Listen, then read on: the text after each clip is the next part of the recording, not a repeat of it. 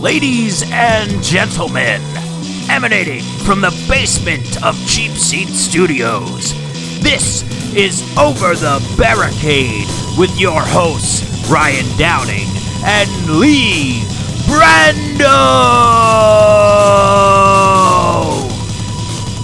Hello, and welcome to the Over the Barricade podcast. I am your host, Ryan Downing, joined as always by my tag team partner out in the deepest of deep blue seas. He is the one, the only, the deadliest catch. He is Lee Brando. That's right, Ryan. It's weird that I'm able to talk to you underwater, but I'm doing it quite fine. You are a man of many talents, so it works out. It's true. Anything cool happen in wrestling this week? Well, it's funny you mention it. I think perhaps the biggest news of the week, really honestly the biggest news that we've seen in a long time, the announcement. Years in the making. It actually was announced, I believe, on Tuesday, and that is that Jinder Mahal is in the U.S. Championship match at WrestleMania with Randy Orton and Bobby Roode.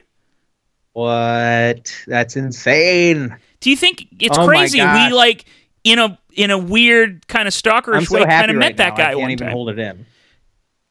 You're going to have to hold it in because it's an audio medium, and also I can't see you, so I guess you really can do whatever you want so long as we can't hear it. Out right now. I can't believe after 3 years of rooting for this to happen that Tuesday night, like you said, it was announced that Jinder Mahal will be in the U.S. Championship match at WrestleMania this year. Oh my gosh! And you know what they call him? They call him the guy on the steps in Philadelphia, Jinder. I just want to fling my arms in the air and just say, like, I don't know, like, great or excellent or yes, something like that. Yes. Yes. Yes. Yes.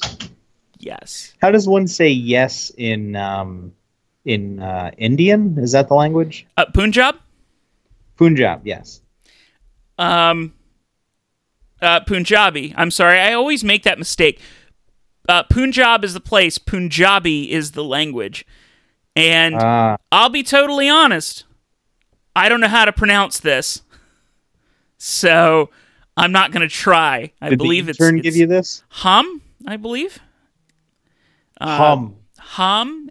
Written out, it would look like H-A-M, but I believe it's hum, but it's not ham.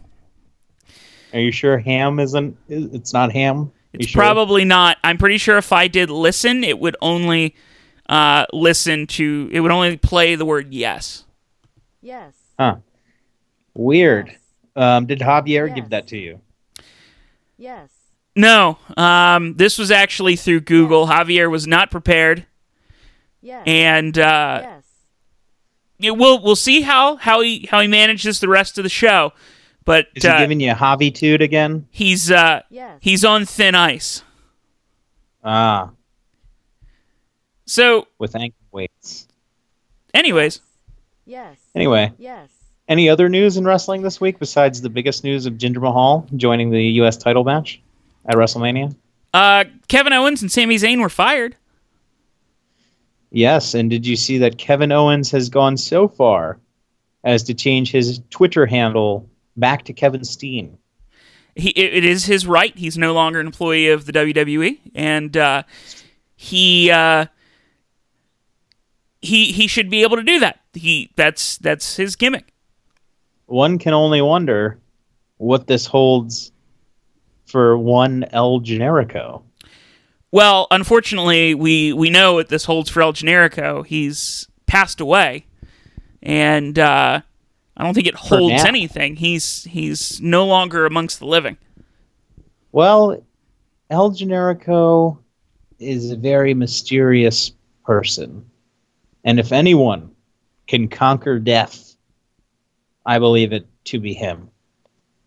Muerte. El Muerte? El Generico Muerte. It feels like it would actually be a gimmick. So, obviously, the biggest news of the week, after Jinder Mahal and Kevin Owens, was the announcement that Daniel Bryan has been cleared. It broke the internet. Well, yeah, I guess if that excites you. It excited Twitter. Daniel Bryan was trending through pretty much all day Tuesday after that announcement, and I believe he was number one worldwide at one point. All joking aside, it is pretty crazy. The story, the timing, the structure of everything that happened. People are going to believe until the day the world ends that this was planned, that this was the brainchild of Vince McMahon, but it's really not. And it's really an interesting story with ramifications that run throughout all of sports. So yeah, we'll see where this goes, but one can only think that a lot of eyes are going to be on this situation. I mean, have you heard of the protocol that is going to be had following Daniel Bryan's return to the ring? Yes, although quickly, I would like to take a quick run down how we got here. Yeah. Daniel Bryan, of course, wrestled in 2015 at WrestleMania Play Button in Santa Clara, California, WrestleMania 31. And he wrestled for the Intercontinental Championship, winning it in the ladder match at that year's Mania after spending most of the previous year out of action due to injury. It was a big comeback for him, and then within a few weeks he was gone due to concussion issues and, as we would later find out, seizures. He took time off to try and get himself back. WWE basically told him he wouldn't be cleared, and no matter what they came up with, in February of 2016, he, of course, had an incredibly emotional retirement on Raw. So, fast forward a couple of months. Daniel Bryan is introduced as general manager on TV as part of the brand split. And behind the scenes, he is actually going to get evaluated by neurologists and doctors around the country. And after seeing several neurologists who basically said he's cleared, there's nothing here that should keep him from being able to wrestle, he took it to WWE over the last couple of months. And so this journey, it goes a year and a half, almost 2 years. He takes it to WWE, and they decide to look at what these neurologists have said. And WWE had neurologists, as selected by WWE Medical Director Dr. Joseph Maroon, take a look at Daniel Bryan, and every one of them came back as cleared. Dr. Maroon took a look at Daniel Bryan himself earlier this week and concluded that with all the evidence that there's nothing that should keep Daniel Bryan from wrestling, and WWE has finally given the clearance to Daniel Bryan to return to in-ring action, something that he himself, Daniel Bryan, has said he would do on his own if WWE would not allow him to. When his contract ended, he would go to the independents and start wrestling again.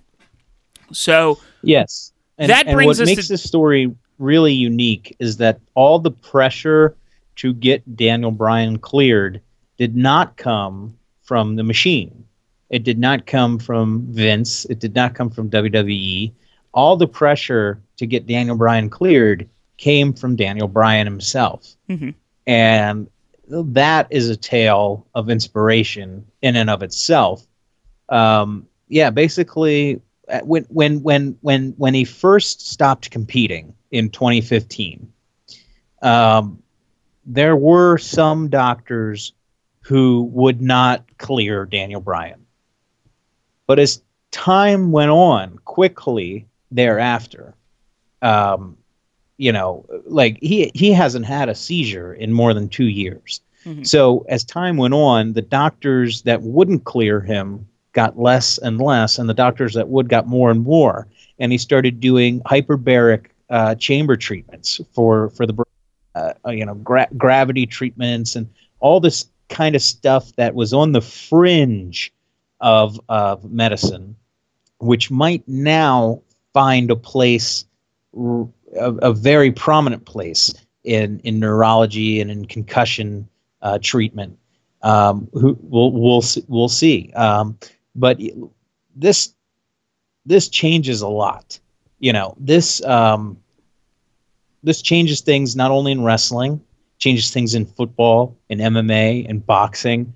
This could have a major effect because it was always thought that there's a certain number of concussions, and once you get to that number, you shouldn't compete anymore. That was the way it was understood. You couldn't safely, you couldn't ensure your long-term health after a certain point, and CTE and all of this. So this goes against that, and that is huge. And that, like I said, will change a lot. And there's going to be a lot of people with eyes on this. Daniel Bryan basically went to Dr. Maroon, the WWE doctor, and said, who will you listen to? Who do you trust most in these fields? And Daniel Bryan went to those doctors and got passed. So really, Maroon had no choice but to pass it. And, the timing, we're coming up on WrestleMania. It's back in New Orleans, where Daniel Bryan had the night of his career, basically, where he not only beat Triple H, but he beat Batista and Randy Orton to become the unified WWE champion. So the timing is impeccable. It's going to be very interesting how they play it. I'm sure Daniel Bryan isn't interested in a full-time schedule, and the WWE probably doesn't want to put him through that either. But I do know that the protocol following all of Daniel Bryan's matches is going to be to get an impact test, and he's going to be under a microscope. And it's interesting because I don't think that any sports or combat athlete has a better understanding of their own brain right now than Daniel Bryan. And we have this baseline that's very well conceived. And it's going to be interesting to see where they decide, or if they decide, how much damage means take him out of the ring. There's really no precedent for this. So this is very experimental in and of itself, him going back to the ring. And I'm worried that because of that, they won't take the chances. They won't put enough investment into him to push him to the spot that really he should be at. And, if you put him in the spot of a John Cena or Roman Reigns right now, he is going to do more with it than they could. That's just, due to the fan reaction and fan interest and everything like that. But will they do that?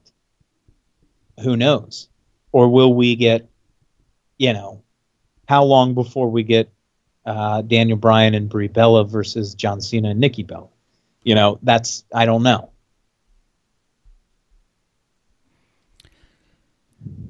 We will, in that regard, have to see how it plays out. But I think it would be pretty fair to say that WWE has has a big money opportunity on their hands. Not big money Matt, but a big money opportunity. And they could do an awful lot with it if they do it right. And I really do think that the WWE and Daniel Bryan specifically they don't have to go full time with him to make this work. He doesn't, you could very easily go through and have this work out in such a way that he doesn't wrestle every live show. You know, he doesn't go in and wrestle on television every week. And not to say he's got the Brock Lesnar schedule. You could have him wrestle most SmackDowns or most Raws and most pay-per-views, and that would be fine. But you don't necessarily have to have him go out and wrestle singles matches on live shows constantly. You know, the house shows, you just don't necessarily need to put him through that. Or you could do kind of the, for lack of a better term, a little bit of the Cena run, where Cena is largely only coming in for the big shows and the run up to that big show, and then disappears for a couple months, and then does the same thing again. So yeah, but I don't think Daniel Bryan would be interested in that. I think kind of being there every week and then on the big shows, maybe not necessarily wrestling every week, but being there is kind of more what I'm feeling his interest level would be. It's going to be something to watch, because if they got behind him and they put the full promotional power behind him, I strongly believe that he could be the biggest active star in wrestling in the entire industry. He could be bigger to the hardcore fans than Okada or Omega or AJ Styles or Nakamura or anyone. Mm-hmm. But I don't think that happens if they are dipping their toes in the water with him, per se. I don't think that happens if they're just teasing him and using him sparingly. I think he's got to have somewhat of a schedule that allows him to have multiple great matches and to become, a Wrestler of the Year candidate. So, we'll see. But yeah, that's it's pretty huge. It's pretty huge. I can't think of any time where there was a legitimate, super legitimate injury that the WWE told the talent they had to retire, and that talent came back from that. The closest thing would be Shawn Michaels, but that was more his choice. That wasn't the WWE telling him that he had to retire. Right, and Shawn Michaels was dealing with a lot of other things on top of the back injury in 98. And it was... I agree with you. I think that's probably the closest that we could get to having seen this before, but this is such a unique circumstance, to your point, that something like that, I can't say we've ever seen anything like this, and I really can't say we probably ever will again. Just kind of, we're at the precipice on the types of injuries that Daniel Bryan was dealing with, between the concussions and the issues, the lesion on his brain that was causing the seizures, and where we are, and you mentioned it, where we are in sports, where this is becoming more and more of an issue, and we're getting more and more clearer pictures on what this could mean and what this could look like. And Daniel Bryan coming back from this is huge, both for wrestling and for the world of sport. And also, as a wrestling fan, you're right, we've never seen anything quite like this. Yeah, it'd be like if Edge came back, or something of that magnitude. Mm-hmm. Even Stone Cold, really, to a full-time schedule. It's definitely uncharted water, and that's why it's going to be so intriguing to watch. There's a lot of things for him to do. That's for sure. There's a lot of matches that people want to see. We definitely, they've just landed a huge star that they already had, but now he's active again, and that's a huge thing. So it's going to be very, very interesting to watch. The WrestleMania is only a couple weeks away, and then 2 weeks after that, maybe there'll be another superstar shakeup draft, and will they put him on Monday night and push him? We'll see. There are a lot of questions about how they're going to use Daniel Bryan. Obviously, Zayn and Owens attacking Daniel Bryan after they were fired means we're probably going to see a tag team match with Zayn and Owens versus Shane McMahon, and Daniel Bryan. There were a couple of options they wanted to go. They apparently on Tuesday they rewrote the show to allow for them to discuss this and to rewrite the angle between Zayn Owens and Shane McMahon and Daniel Bryan. And I think we've pivoted from Shane McMahon somehow being involved in this Owens and Zayn match to a clear tag team match that we'll get, or this is a way to write Daniel Bryan off TV until after WrestleMania, which I don't think is what's going to happen. As big as WrestleMania's card is now, I think adding Daniel Bryan to that can only make it better. And as of this time, that Zayn and Owens match, with them being fired in kayfabe, has been pulled from the 34 card. So some things to consider heading into Mania. Daniel Bryan being on that WrestleMania card, I think, is a no-brainer. Regardless of how much ring rust he might have, we're not looking for a 5-star match. The moment is going to be what counts. I'm not sure that's going to be a concern, really. I mean, looking at what he did on Tuesday, yeah, it was all, trademark spots, but he could still, he looked great. He looked great in the ring. The only, and this is nitpicking because obviously this is great news and you really shouldn't be mad at all. The only thing I just wish it was a little more, I just wish it was played a little closer to the chest almost, where they didn't announce it, right? And the rumors could be out there, but there's been rumors of it. There was rumors of it at the Royal Rumble. There's rumors of it last year. There's always been rumors of Daniel Bryan coming back, right? So let the rumors be rumors. And then on Tuesday night, everyone's tuning in to see, is it true? Okay, because the rumors are being stoked again. You have the same end of show segment where Daniel Bryan fires Kevin Owens and Sami Zayn, and then when they turn around and attack him, it's, oh my God, you really can't do this. Like, he's not cleared. You really can't hit him. Mm-hmm. And then when he starts to fight back, it's oh my God, wait a second, is he what? And then he takes them both down and he gets on the mic and he goes, I am, just so you know, I am cleared. And then they get into, I mean, that reaction to me would have been even crazier. It was a huge reaction, but that's the only thing I would have done. I wouldn't have leaked it earlier in the day or flat out put out a news article about it earlier in the day. I would have played it just a few more hours and then had the big reveal live on television. Mm-hmm. So in front of the audience. We feel that Daniel Bryan wrestles AJ Styles some point this year, right? I would assume so. I mean, AJ's hurt. Apparently he's okay for WrestleMania, but I don't know if that means he's sticking it out. If he needs a surgery, but he's going to hold off until after WrestleMania.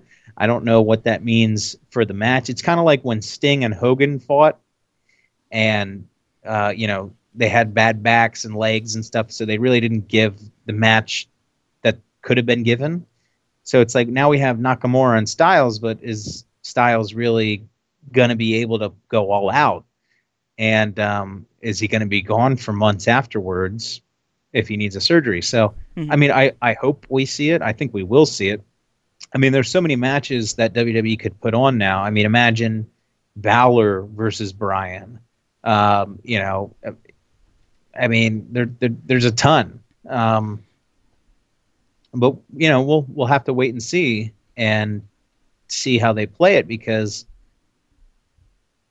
presumably he's going to be on a different brand, even if he stays on SmackDown, than a lot of the stars that you would want him to see wrestle. So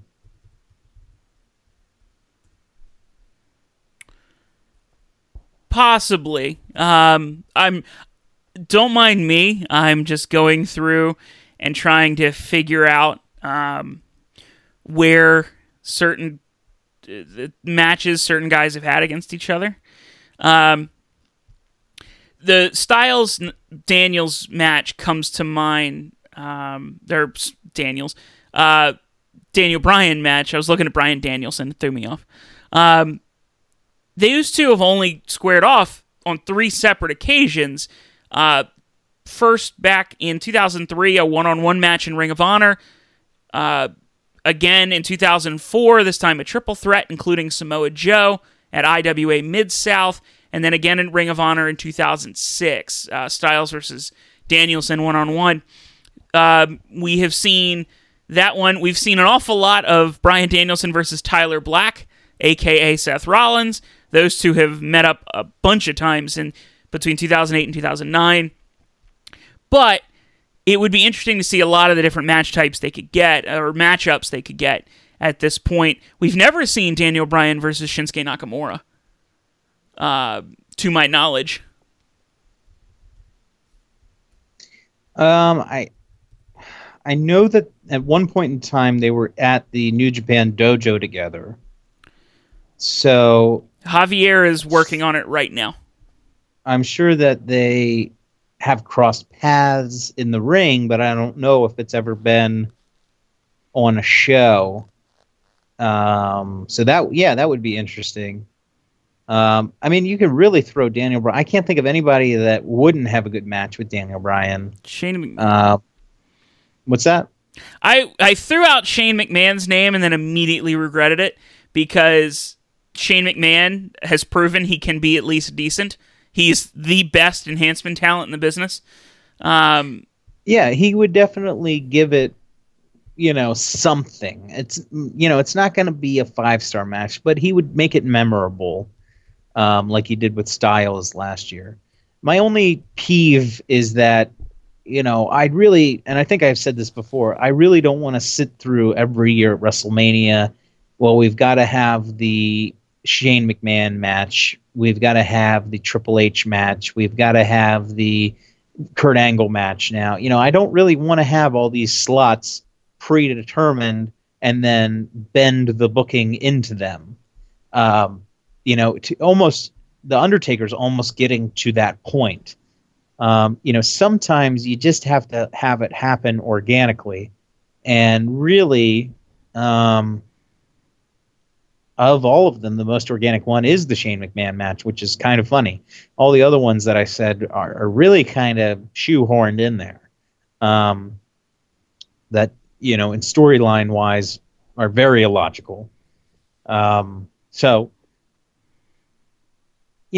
one thing if you're gonna weave it into the overall plot and the overall, drama of it, but it's another thing if you're just gonna have some guy come out and call out the other guy week after week for no reason, or you're just gonna have the two people, in the match because they have to, but they don't really have to, but they have to, but they don't really have to.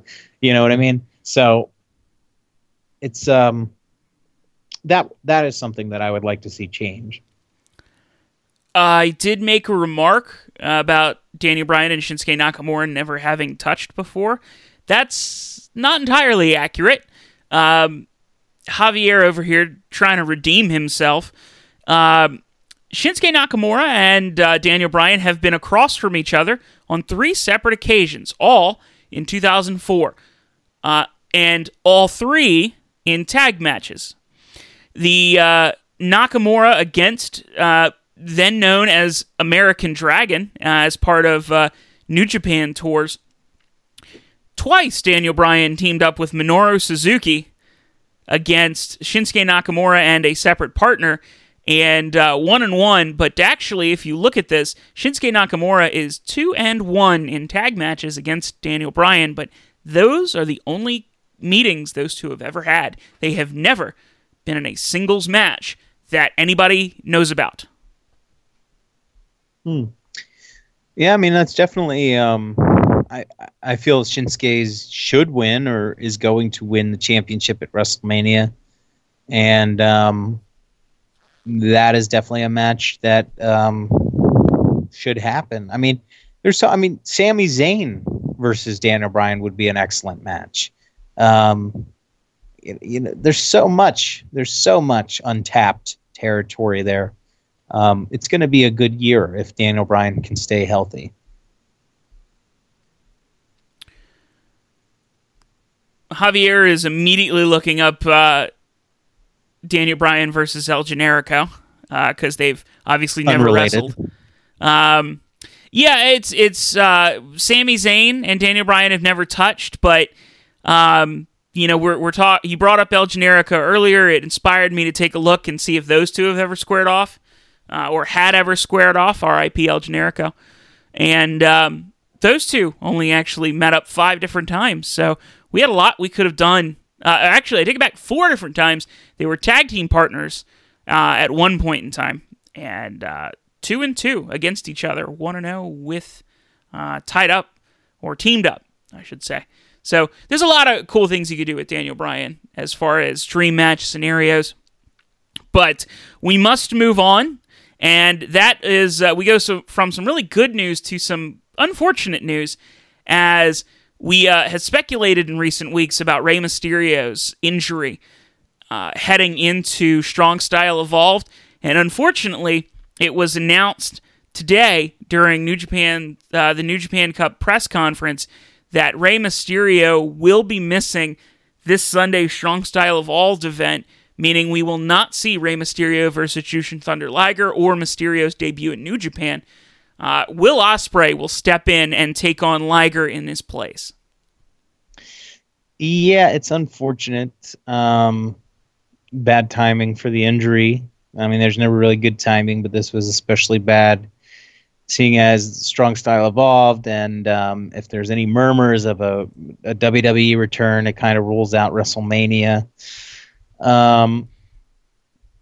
So yeah, I mean, but Will Ospreay is a very, it's not a step down or anything. It's still going to be a good match. Not after watching that Okada Ospreay match at the 46th anniversary show.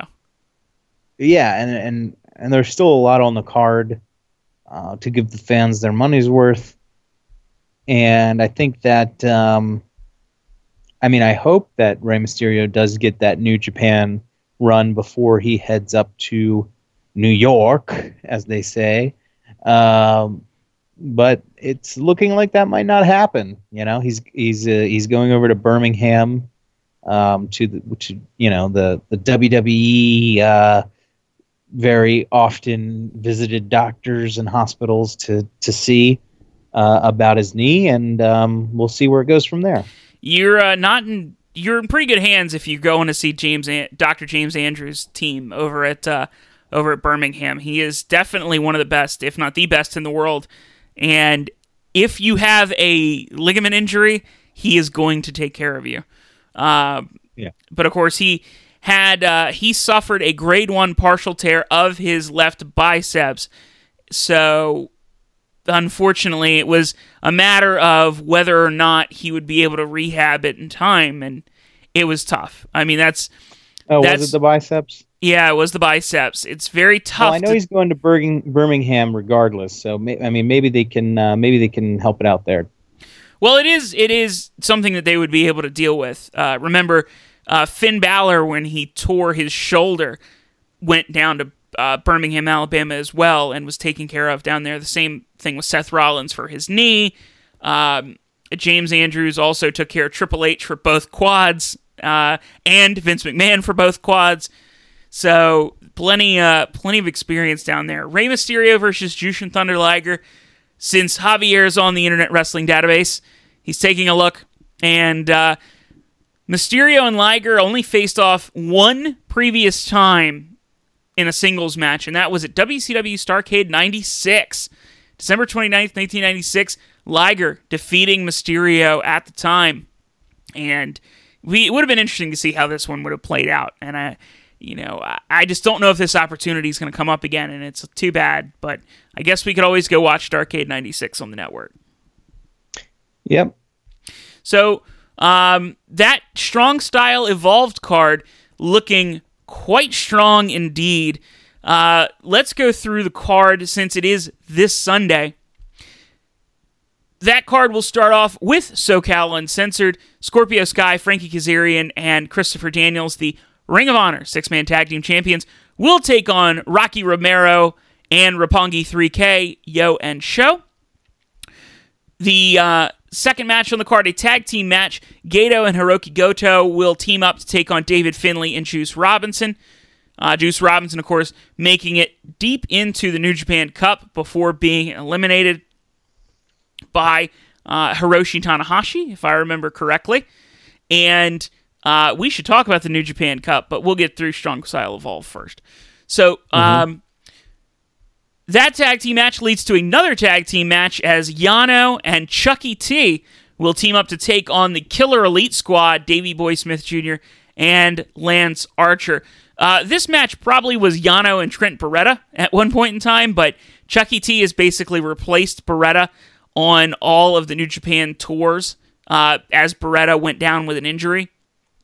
It worked out well for Chucky T as his best friend's teammate was right there to step up and take those bookings. Yeah, definitely. So we continue on another tag team match, this one involving the Bullet Club. The Gorillas of Destiny, Tonga Loa and Tama Tonga, will team up to take on the American Nightmare Cody and Marty Scurll. As it's being described in Japan, the Tongans acting as Switzerland in this civil war between within the Bullet Club, Marty Scurll and Cody, leading up Team Cody. We'll get to Team Omega, Team Kenny in a little bit, but well, doesn't Switzerland not get into confrontations? Correct. It is a little weird that they're going up, but I don't think they're Team Kenny. I think they're still separate. I think they're just, This is a match. But maybe they're going to split Bullet Club right down the middle. We'll see. How they've been booking the Bullet Club is a very interesting thing in and of itself. We continue on an 8-man tag team match as Dragon Lee, Ryusuke Taguchi, Kushida, and Hiroshi Tanahashi will team up to take on LIJ, Hiromu Takahashi, Bushi, Sanada, and Tetsuya Naito. Still minus Evil, who is on the mend after getting surgery for breaking his orbital bone. Sanada is just carrying around the tag team titles himself for the time being, and those tag titles are still up in the air for the foreseeable future. We get to that special singles match, Liger versus Ospreay. Even Liger at his age, this should still be at least an entertaining matchup. Ospreay is going to do a lot of lifting in this match, but it should be pretty good. Continuing on, Tomohiro Ishii teams up with the IWGP Heavyweight Champion, Kazuchika Okada, to take on the winner of the New Japan Cup, Zack Sabre Jr., spoiler alert, and Zack Sabre Jr.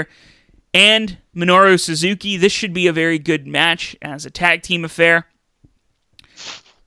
What, in most instances, would probably end up being the main event, Jay White will defend his IWGP US Heavyweight Championship against Hangman Page. Before we get into our main event, that will be a special tag match as the Young Bucks take on the Golden Lovers, which should be a very, very good match. Yes, I have to think that's going on last, and for good reason. That's going to be a crazy match. I mean, I really don't know what to expect. But I can't wait to watch that one. It should be utterly fantastic. I'm looking forward to it. There will maybe be some shenanigans, but this should be a really fun match to watch, and they certainly are building it up both in New Japan and on Being the Elite as Cody continues to manipulate the Young Bucks, or at least especially Matt Jackson, leading to this Omega and Cody matchup at Supercard of Honor. Before we move on to Supercard of Honor, we must talk about the New Japan Cup, which wrapped up this week. The winner of the New Japan Cup, which I spoiled already, Zack Sabre Jr. wins, defeating Tanahashi. I think last week we both said Tanahashi would probably win, but given that Zack Sabre Jr. will challenge Okada at Sakura Genesis, this makes a lot of sense with the theory you came up with a few weeks ago that it will probably be Tanahashi Okada at Dominion for that record, what could be the record-setting 12th title defense for Okada. Yeah, it does make more sense this way. I mean, if you want to build a star in 1 week, just look at the week that Zack Sabre Jr. just had. Yep. And, Tanahashi doesn't lose anything by losing to Zack Sabre Jr. Zack Sabre Jr. gains a lot from beating Tanahashi. Right. But that doesn't mean that down the line, when Tanahashi and Okada face off, it's not going to be a huge match. Nothing is lost there.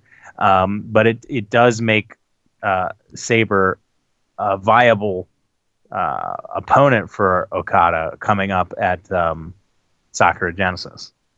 It does, and Sabre, and that match told an interesting story in the way it should have been told, exactly as it was.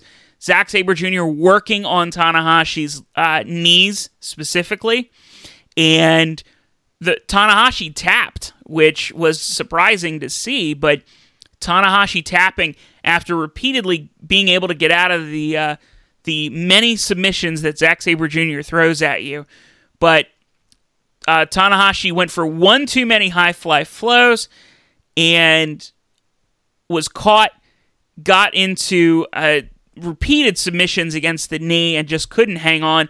34 minutes, 2 seconds into the match, he taps out. Zack Sabre Jr. comes out victorious, calls out Okada. Okada comes out, setting the stage for their Sakura Genesis match. And of course, like we said, these two will meet in a tag team match at Strong Style Evolved. You have to think, even if Sabre Jr. doesn't somehow win this match, this will be a strong showing for the two members of Suzuki-gun. Yeah, I could see, Sabre going over on Strong Style Evolved to set up for it. But, we'll see. That would probably be the smart money, but we'll kind of have to see how it goes. Supercard of Honor for WrestleMania weekend. Ring of Honor, of course, playing that, I believe, the night before. I believe that's on the 7th with Mania on the 8th. That card is further coming into picture. We've already had a lot of announcements, Cody and Omega, Dalton Castle and Marty Scurll. Additional announcements have been made. SoCal Uncensored will defend their 6-man titles, along with the tag team match announced, the Briscoes taking on Jay Lethal and Hiroshi Tanahashi. So this card is certainly building up. Plenty of New Japan throughout this card. The only match that's on this card to this point that doesn't have any full-time New Japan talent is the ROH World Championship match between Castle and Scurll. Yeah, I suppose. So, Hiroshi Tanahashi is in the World Tag Team Championship match. Mm-hmm. Oh, I take it back. The 6-man tag match doesn't have anybody from Japan. My mistake. But Kota Ibushi, Tomohiro Ishii are on this card as well. And, of course, Kenny Omega he shows up in Ring of Honor, but is full-time New Japan. Yes. So, only the 6-man tag match and the World Championship match don't have New Japan stars, whereas I feel like Ring of Honor is getting some good boosts. But then again, this is one of their biggest shows of the year, and there are guys who show up in Ring of Honor quite a lot on the Wrestle Kingdom cards, too. So, that relationship continues to flourish for both promotions. Yes. So, we move along from here to this past week in WWE beyond Raw and SmackDown specifically. I really, really, really primarily just want to talk about the Ultimate Deletion. Yeah, what is there to really say? It wasn't terrible.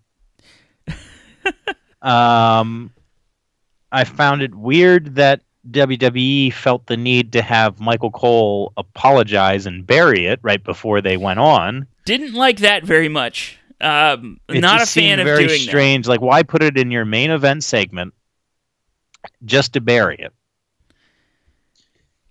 Some of the gags and everything worked, but it's like, of all the things that WWE does, isn't this the type of thing they love to do, the wacky comedy?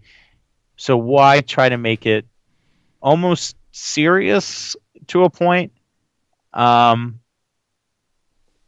I mean, the silver lining is maybe we get a slight repackaging of Bray Wyatt so he's fresh again, because the character has been quite stale for some time. I don't think the potential is stale.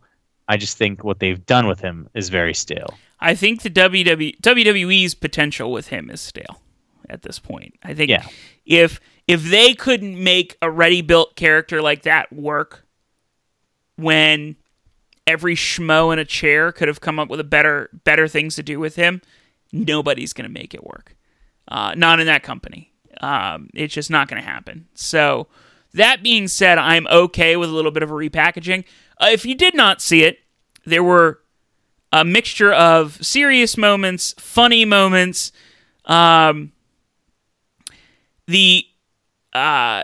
initiate boomstick protocol ending with Bray Wyatt just before fireworks went off going, initiate what? In pure surprise, which was fantastic. The Land of Obsolete Men was wonderful. Of course, it ends with Bray Wyatt being chucked into the Lake of Reincarnation. They really did go full Impact. I really was not expecting them to let this be as reminiscent of the Final Deletion as it was. It really makes me feel like they gave the keys to Matt Hardy and said, go give us 15 minutes. That's all we need. Yeah, I mean, you could certainly see their touch on it. A little bit, yeah. But I mean, it did stay true to the original to a point. It wasn't totally different. It was not totally different. Obviously, it started in the ring the same way that the Final Deletion did. We had Vanguard 1. All the cast of characters came back. We had our Senor Benjamin moment. We had a Jeff Hardy cameo. I should say a Brother Nero cameo. Definitely something. We saw Matt Hardy attempt to run Bray Wyatt over with a lawnmower, and then Bray Wyatt standing up. Excuse me, the mower of lawns. The mower of lawns. I apologize. Here's the only thing I can say wrong about the situation. It was what it was. Whether you liked it or you hated it, you probably felt the same about the Final Deletion in most regards. Here's what I disliked. The lack of promo and build work to this, with the exception of the couple of spots on Raw, and then they had a fleeting moment on Raw last week. This was something you should have built over the past few weeks, at the least.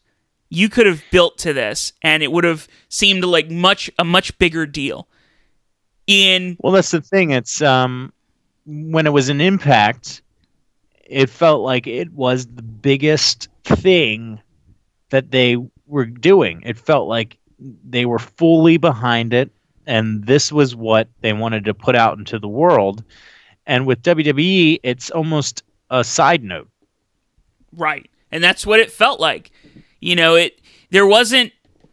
had a couple of spots where a couple of quick snippets of video where it was Matt Hardy at home with the family, and we had him feeding George Washington, the giraffe. Mm-hmm.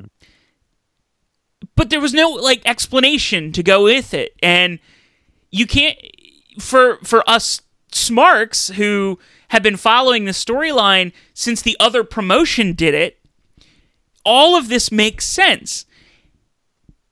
It makes no sense. Obviously, to a degree, it's not supposed to make sense. But it doesn't make sense, and you're not giving people an opportunity to care about it. So it just happens. And when it just happens, the Smarks freak out because it's all the same things we remember. There's Skarsgård, there's Vanguard 1, they're out in the ring, and like we have all of these bits that we all remember. But if you're a casual WWE fan, which you have to win over to some degree with this gimmick in order for it to work, you've done nothing to make them care about Matt Hardy or Bray Wyatt in this situation. And then you threw your main event segment to them with so little build and interest from your product. Yeah, there's you can go back on Chris Jericho's podcast a year or two, and there is an interview with Matt Hardy, fully in character, never breaks character the whole podcast. Which he didn't break character the entirety of the Broken Matt Hardy saga. Right. And he's fully in Broken Matt, and he does more in that podcast to make you interested and make you understand the character and everything than WWE has done in, I mean, how many months have they been running this character? You know, at least 2 or 3 months. And it's like, how hard could it really be? Just shoot a couple of interviews with Matt Hardy where he's in character explaining who he is, explaining that he's from the year 3000 or whatever, you know, that he's just a vessel and that his spirit has encountered many vessels and lived in many vessels and all this and that. And, you know, get that over. That way, when you show this crazy ultimate deletion, the fans, the casual fans, as you say, are ready to come with you on that journey. It's not stark. It's not a shock to the system. And they can absorb it, and they can like it, and they can, you know, it can do a big business for you. Mm-hmm. But this is just fan service to the hardcore fans, and that's good, but it's not going to help anybody. No, and the timing of this is very weird, too. You could have probably done this. You could have probably shelved the Ultimate Deletion until after WrestleMania. You know, maybe 2 or 3 weeks after Mania, when some of that you'd start losing some of that viewership. And I think it would have been fine. The timing of this is weird because you really should be pushing towards Mania, and obviously Matt Hardy at this point is probably only going to be in the Battle Royal. So I don't necessarily understand where they're going. The only thing I could think is they're trying to set this up for a push on a gimmick right after Mania. Some sort of story after Mania that involves Bray Wyatt that helps rebuild his character so you have something to follow. But WWE does things in such a way that I can't trust that they're doing it that way, because that way would make sense. Yeah, I wouldn't put any hope in this. I don't think it's going to work. Yeah, it was a throwaway, really. I don't know what else there is to say. Yeah, I wish they could have saved it and built it up, but yeah, it was. That might be, you know, it might be very hard for Matt Hardy to come back from this. I am hoping that this is all just nervous skepticism from people who have been who've been burned by WWE on things they've loved before, but I'm really, really hoping that Matt Hardy can pull this out and that this thing generates the buzz. I'm sure the reason they put it before Mania was to generate a buzz. I'm hoping that did it. I'm hoping that it worked and that we can get more time with his character. I don't know if you necessarily have to have Matt Hardy going for championships right away. You can have him in the middle of your show and doing all this as a way to build him to doing something more important later.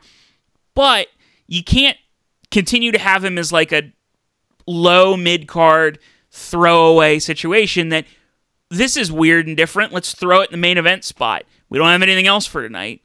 That's kind of what it felt like. That being said, I enjoyed it. I wasn't paying a ton of attention to Raw. I was kind of playing on my phone or whatever the case before. As soon as this came up and as soon as this got started, set my phone down, sat intently, watched it without distraction. Worth my time. I enjoyed it.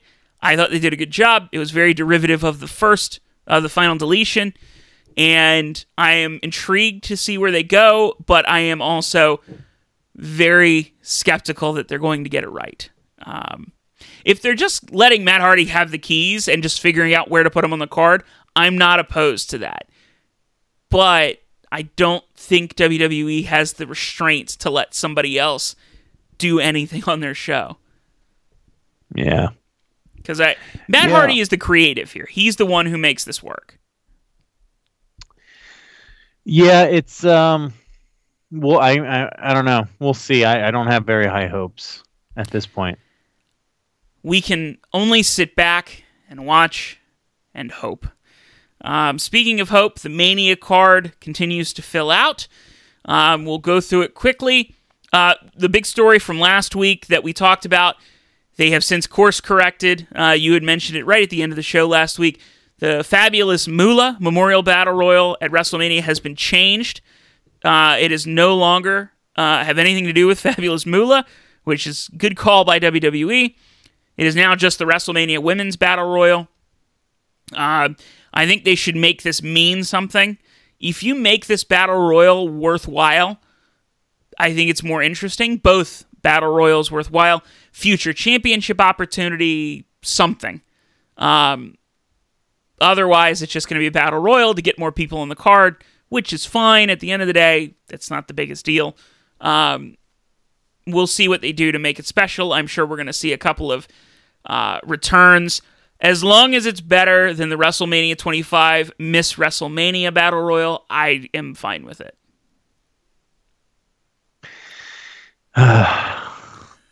Sorry, I've reminded everyone of Santina Marella, and we were all back in the bad place. I just remember that year I had a party and we had the card printed up on sheets of paper. Yep. And beforehand, everyone went through and they made their predictions. And for the Battle Royal, everyone had made a prediction. But everyone got that one wrong because an unannounced cross-dressing Santino Marella was actually the winner. Yep. And I believe I ran a perfect card besides that one. So you feel very bitter and jilted. Yes. 9 years later. Yes. Oi, yeah, it was not a fun time. Remember that match too? Kid Rock also played, and like they none of the women got their own entrances. They walked out to Kid Rock singing a Kid Rock song. Good times. Soon to be WWE Hall of Famer Kid Rock. You know, just real quick, I was going to talk about the Mania card, but Mark Henry going in the Hall of Fame feels very right. Yeah. Mark Henry, I mean, we could do a whole podcast on Mark Henry. That's going to be next week's. That's going to be what we do next week. We're just going to talk about Mark Henry. A career retrospective. He legitimately is the world's strongest man, or was at one point. Mm-hmm. And his potential in the powerlifting and Olympic lifting worlds was really scary. He was at the 96 Olympics. He was going to go to and then got hurt. Yes. And that's the one that Vince McMahon sponsored him to go to. And then he joined the WWF at the time, was pro wrestling for a little bit. So that the 96 was kind of where his competitive training for, powerlifting and Olympic lifting ended. And then kind of on a whim in 2002, he entered the World's Strongest Man competition with less than a couple months of training and won the whole thing. And, just freaky, naturally strong. He's not a steroid guy. There's no reason to believe he ever used steroids or anything like that, which is pretty, impressive when you just really, there's, God, what was it called? Something Axel. There's a World's Strongest Man lift called, it's something Axel, and only 3 people in the world have ever lifted it. And the other 2 people, barely lifted it. And Mark Henry went in 2002 and picked it up over his head 3 times. So it's just, oh my gosh. And his WWE career maybe necessarily didn't pan out to what the original expectations were. He never became a super mega star. He never became the face of the company like some had thought at the beginning. Vince McMahon was one of the people thinking that this guy was going to be the next Hogan. But that's not to say that he didn't have a great run. Certainly worthy of the WWE Hall of Fame, and maybe some other Hall of Fames too. And I think back over the career of Mark Henry, and I think of the casket match he had with Undertaker at WrestleMania 22. I think of the retirement angle with John Cena. And I think very deserving of the Hall of Fame induction. So congrats to Mark Henry. Mark Henry won he was a gold, silver, and bronze medalist at the Pan American Games in 1995, which was which would have been the lead-in to the Olympics in 96. He was in powerlifting. He finished first in the 2002 Arnold Strongman Classic. First place finish at the World Powerlifting Championships in 1995, National Powerlifting Championships in 95 and 97. Second in the National Powerlifting Championships in 90. This goes on and on and on. It's really insane just what he did. And he actually currently still holds some powerlifting records to this day. I just had one. He still holds the WDFPF, which is the World Drug-Free Powerlifting Federation, world records in squat, deadlift, and total. Which, that sounds like a lot. It's because it is. That record he holds for squat, 953.5 pounds, deadlift, 903.9 pounds, and powerlifting total, 2,336.9 pounds. That means that that combines squat, deadlift, and I can't find the third one. Yes, I believe that is correct. Which, if I am reading this correctly, he did 518.1 pounds. Yeah. Just crazy strong. Squatting and deadlifting nearly half a ton. And drug free, like you said. Very very crazy. I remember a story of one time somebody asked him if he was on the juice, and he said, "What, orange juice?" Not joking or anything, just legitimately innocent of of even the concept of steroids and everything. So, very very crazy, strong, and a good person from everything that I can tell. I've only ever heard good things about Mark Henry, which is funny because he was a heel for so long. Yeah. By the way, it's hard to be that big and be the babyface getting sympathy. The Hall of Pain gimmick may have been one of the best in a time of rough WWE having a rough go at gimmicks. That 2011 Hall of Pain gimmick, I think, fit him perfectly, and it worked out great. The retirement angle, like you talked about, was fantastic. I remember watching that Raw live, and just I'm so rarely shocked by WWE anymore, even at the time, and that was legitimately surprising. And I'm really glad that he was able to become World Heavyweight Champion, and him going in the Hall of Fame is wonderful. And I've not heard a bad thing about the guy, and he very much deserves it. Even the ride-along he did with Chris Jericho was hilarious.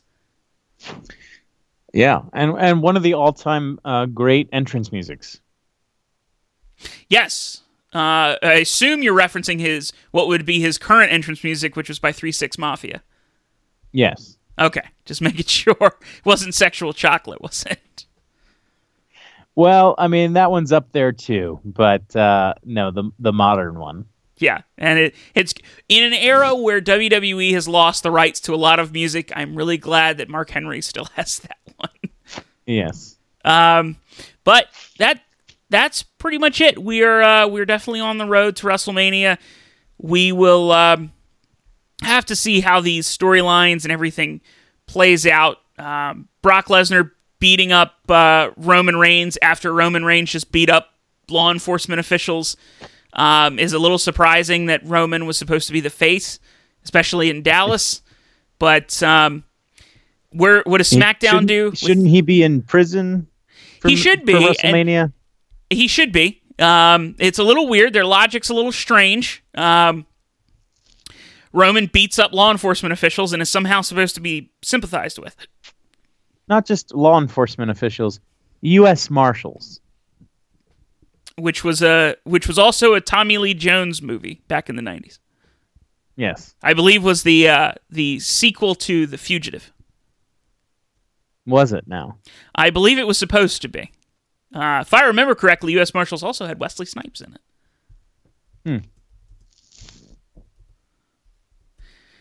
Javier is looking that up, but I don't think we have time. So that'll do it for us this week. You just wrestled. I really quickly want to ask you how that went. You just wrestled in New York.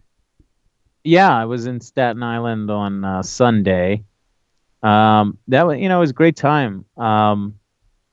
It was Warriors of Wrestling.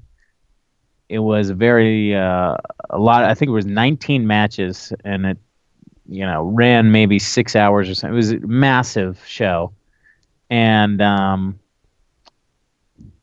it was great. I was in a tag team match. There was a lot of interesting things tried out. I think the videos will be up online soon if they're not already.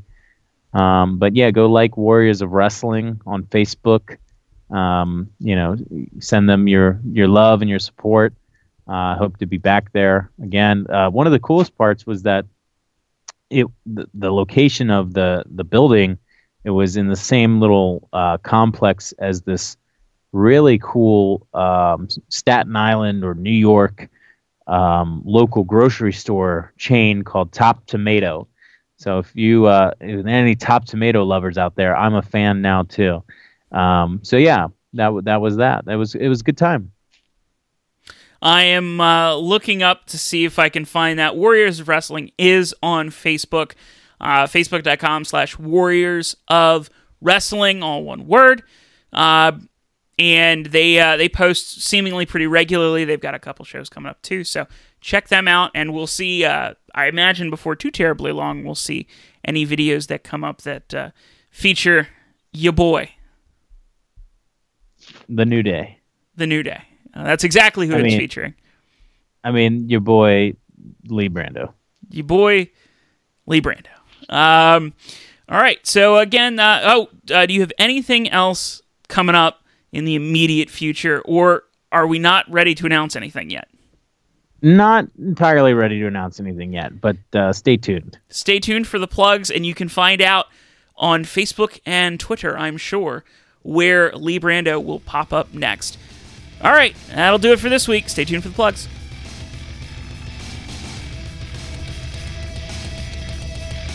Like us on Facebook at facebook.com/Barricade Show. Follow us on Twitter @Barricade Show. You can listen to the show each and every week at soundcloud.com/Barricade Show or search for Over the Barricade Podcast on iTunes and Google Play. Follow Lee Brando on Snapchat, Twitter, and Instagram @LeeBrando_, and send him a friend request on Facebook. Just search for Lee Brando. And don't forget, you can send us an email, overthebarricadepodcast@gmail.com. Send in your suggestions. We'll see you next week.